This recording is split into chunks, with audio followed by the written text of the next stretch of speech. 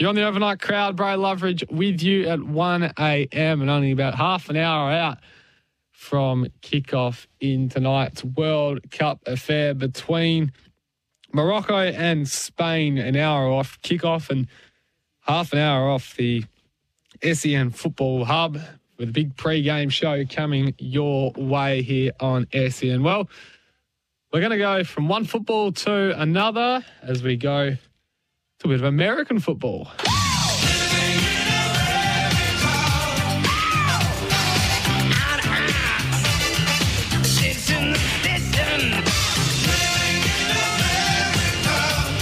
Yes, that's right. Chris Perkins is on the line. Chris, how are you going? Are you still alive? We haven't talked in ages.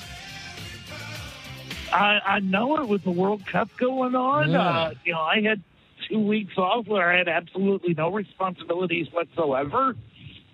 Just trying to get back into the normal routine. But for a special event like the World Cup, I'm willing to take a back seat to the biggest sporting event on planet Earth. Yeah, it's only every 4 years, so it's not like it comes around often. Right. And the next time it comes around, it'll be on my soil. Yeah. Yes, it will, won't it?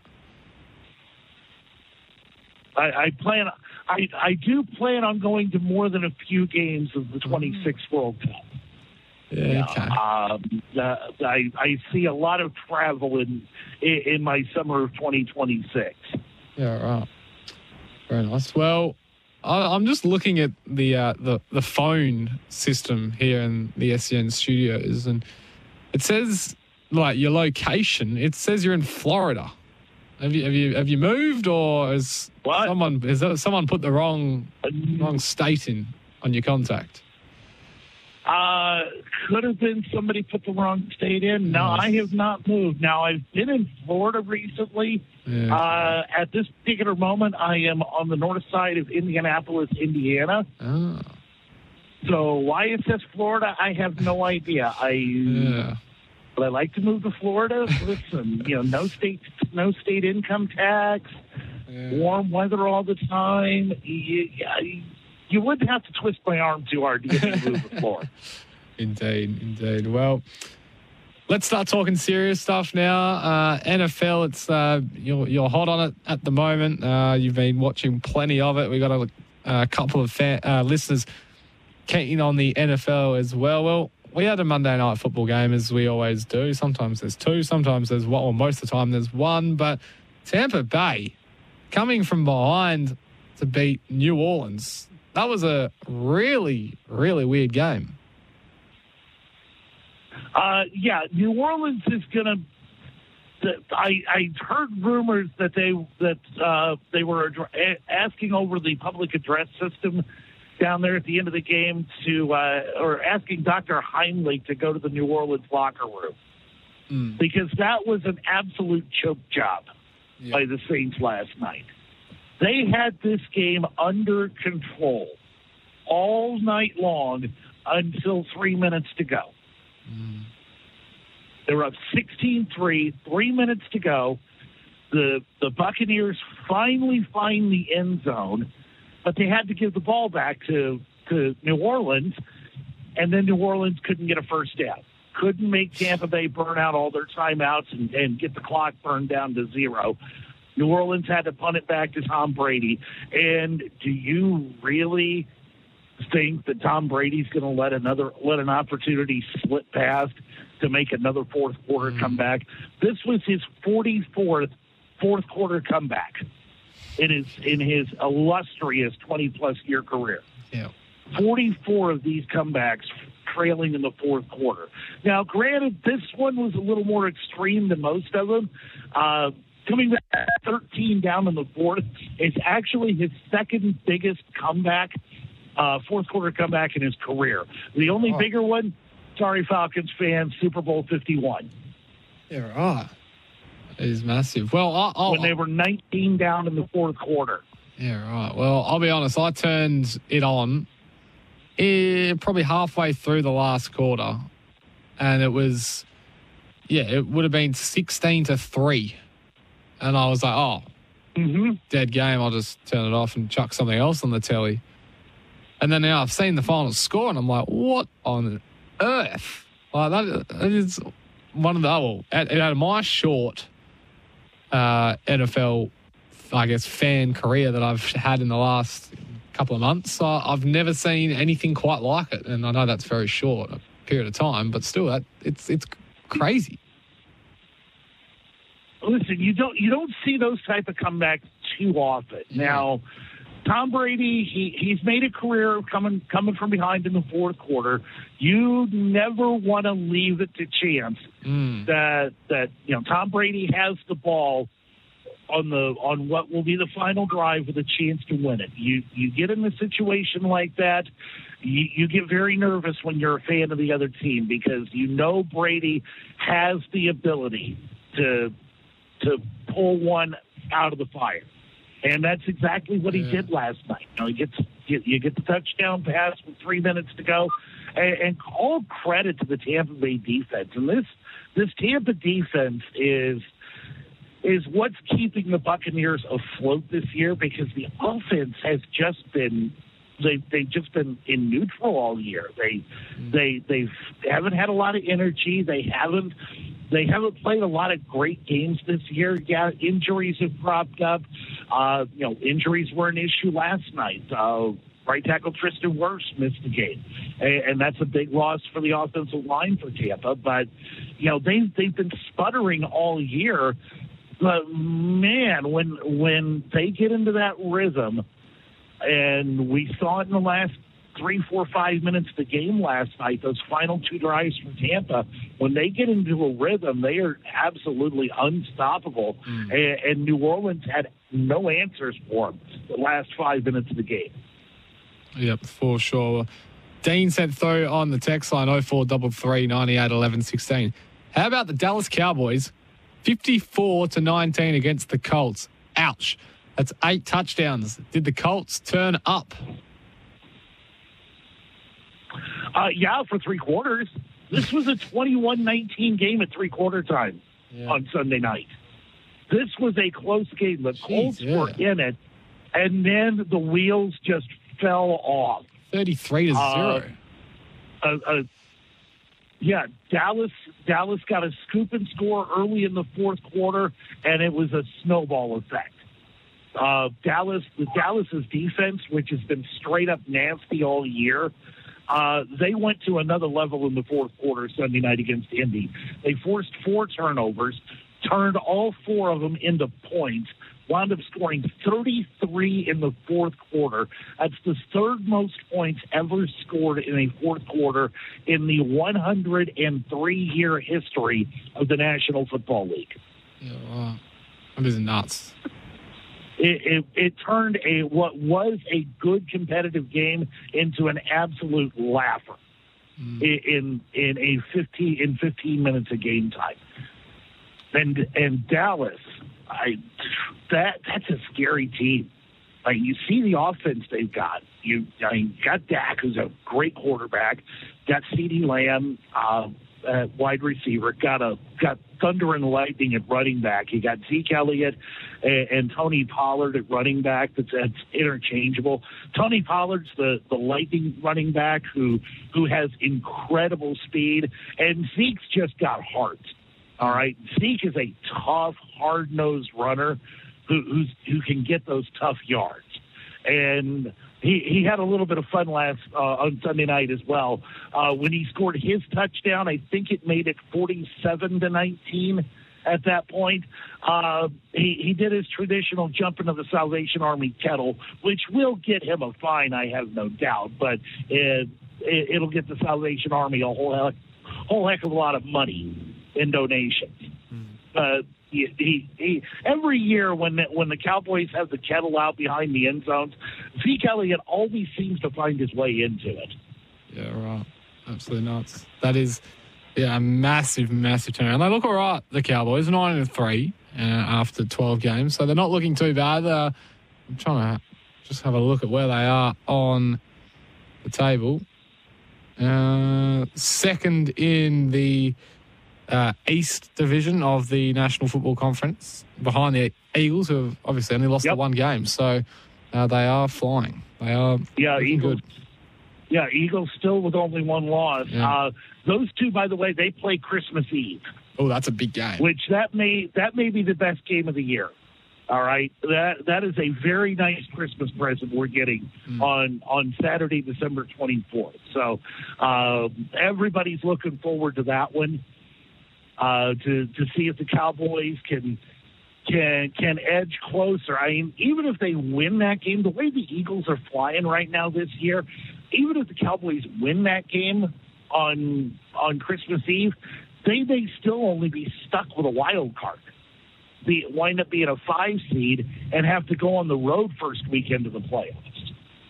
And that's how good the Eagles have been. The Eagles are in a great position right now to lock down the number 1 seed in the NFC and have home field advantage throughout, plus the first round bye, which is so important to get.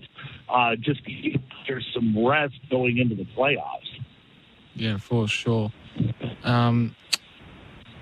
Yeah, I was going to ask. I forgot what I was going to ask, but I remember now. Christmas Eve sport in America, has that always been a thing for football? I'm pretty sure basketball, it doesn't happen. It just happens Christmas Day. But has it always happened in NFL? Well, since the NFL typically only plays, they play the bulk of their games on a Sunday. And Christmas doesn't fall on a Sunday every year. It just, wherever December 25th is on the calendar. This year, it's kind of unique with Christmas being on Sunday. The NFL is going to play the bulk of their games on Christmas Eve. Right. This year, they've got three games scheduled on Christmas Day. 3 separate windows, so each, CBS, Fox, and NBC will have their own one national game to air on Christmas Day, which is really interesting because that's going to be purely going head-to-head with the NBA. Because the NBA, of course, does their traditional 5 Christmas Day games, and usually the NBA's got clear air Christmas Day. Yeah. They don't have anything else going on. Now, baseball season's out. NFL's typically not playing. If Christmas falls on a Tuesday, there's no Christmas Day games in the NFL. And the NHL takes Christmas off. So usually the NBA's got clear air where they can get massive ratings. Not this year. The NFL is going to blow them away as the NFL always does with everything else on television over here. Every year, the top 20 programs on television over here are an NFL football game. Yeah. Every year, when the Nielsen TV ratings come out at the end of the year, the list is populated exclusively, pretty much, by National Football League games.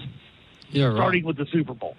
Okay, interesting. Well, text came through from Dean during the ad break. Quarterback Baker Mayfield has been released from the Carolina Panthers, effective immediately.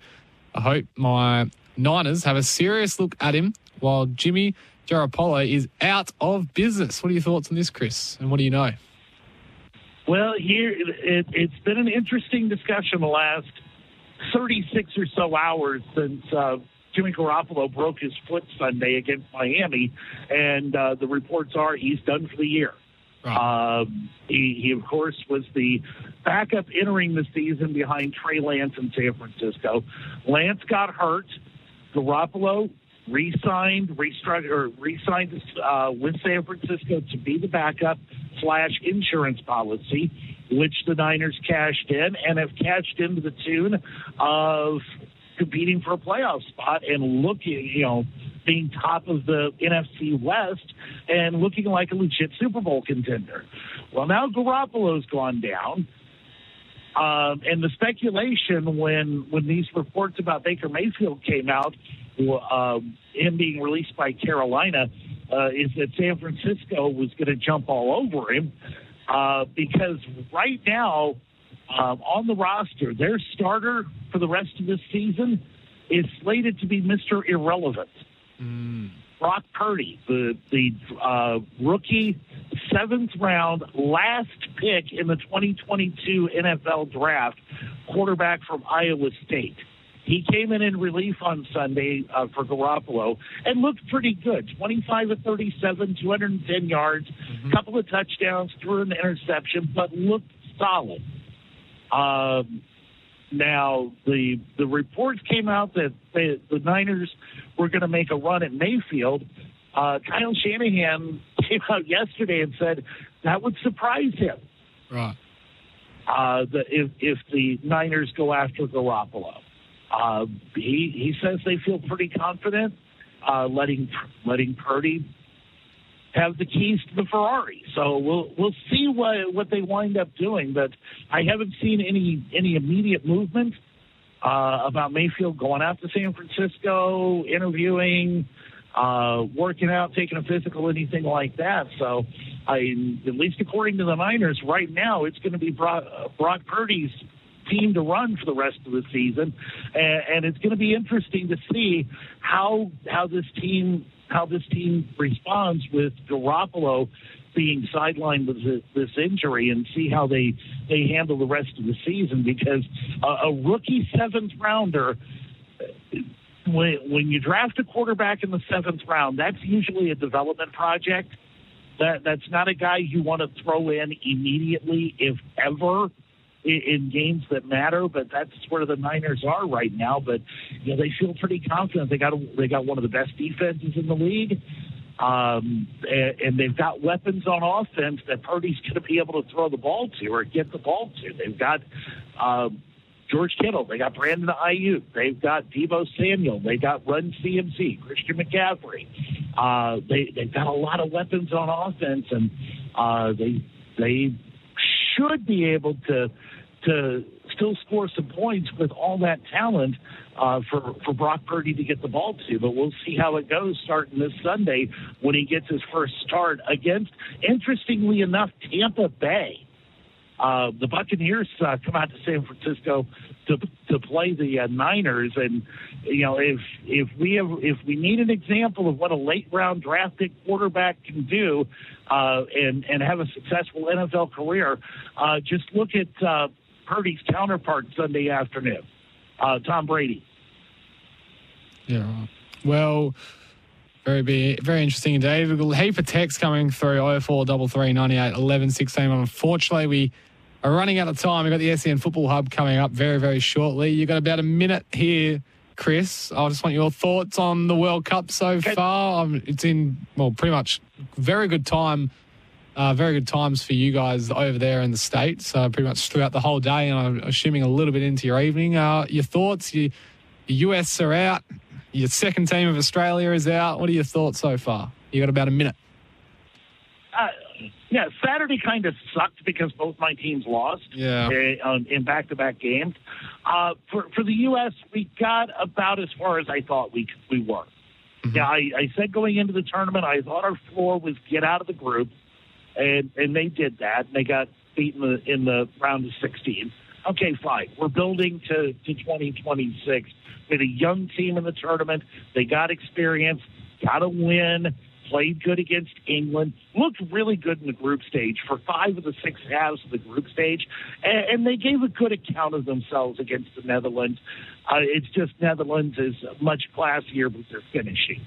And that was the big difference. For Australia, no shame in going out 2-1 to Argentina. And you guys gave them a fight, the fight of their lives in the round of 16. Came so close to starting Leo Messi's retirement. Yeah, a lot of people were calling it Messi's final game of international soccer. Well, Chris, we're out of time. Always great to chat with you. I'm sure we'll probably chat again tomorrow night, maybe an hour later than tonight, back to normal time if that works for you. But always great chatting. We'll chat again soon. Yeah, no soccer tomorrow. We finally get a break from the World Cup for a couple of days. We do. It's amazing. Thanks, Chris.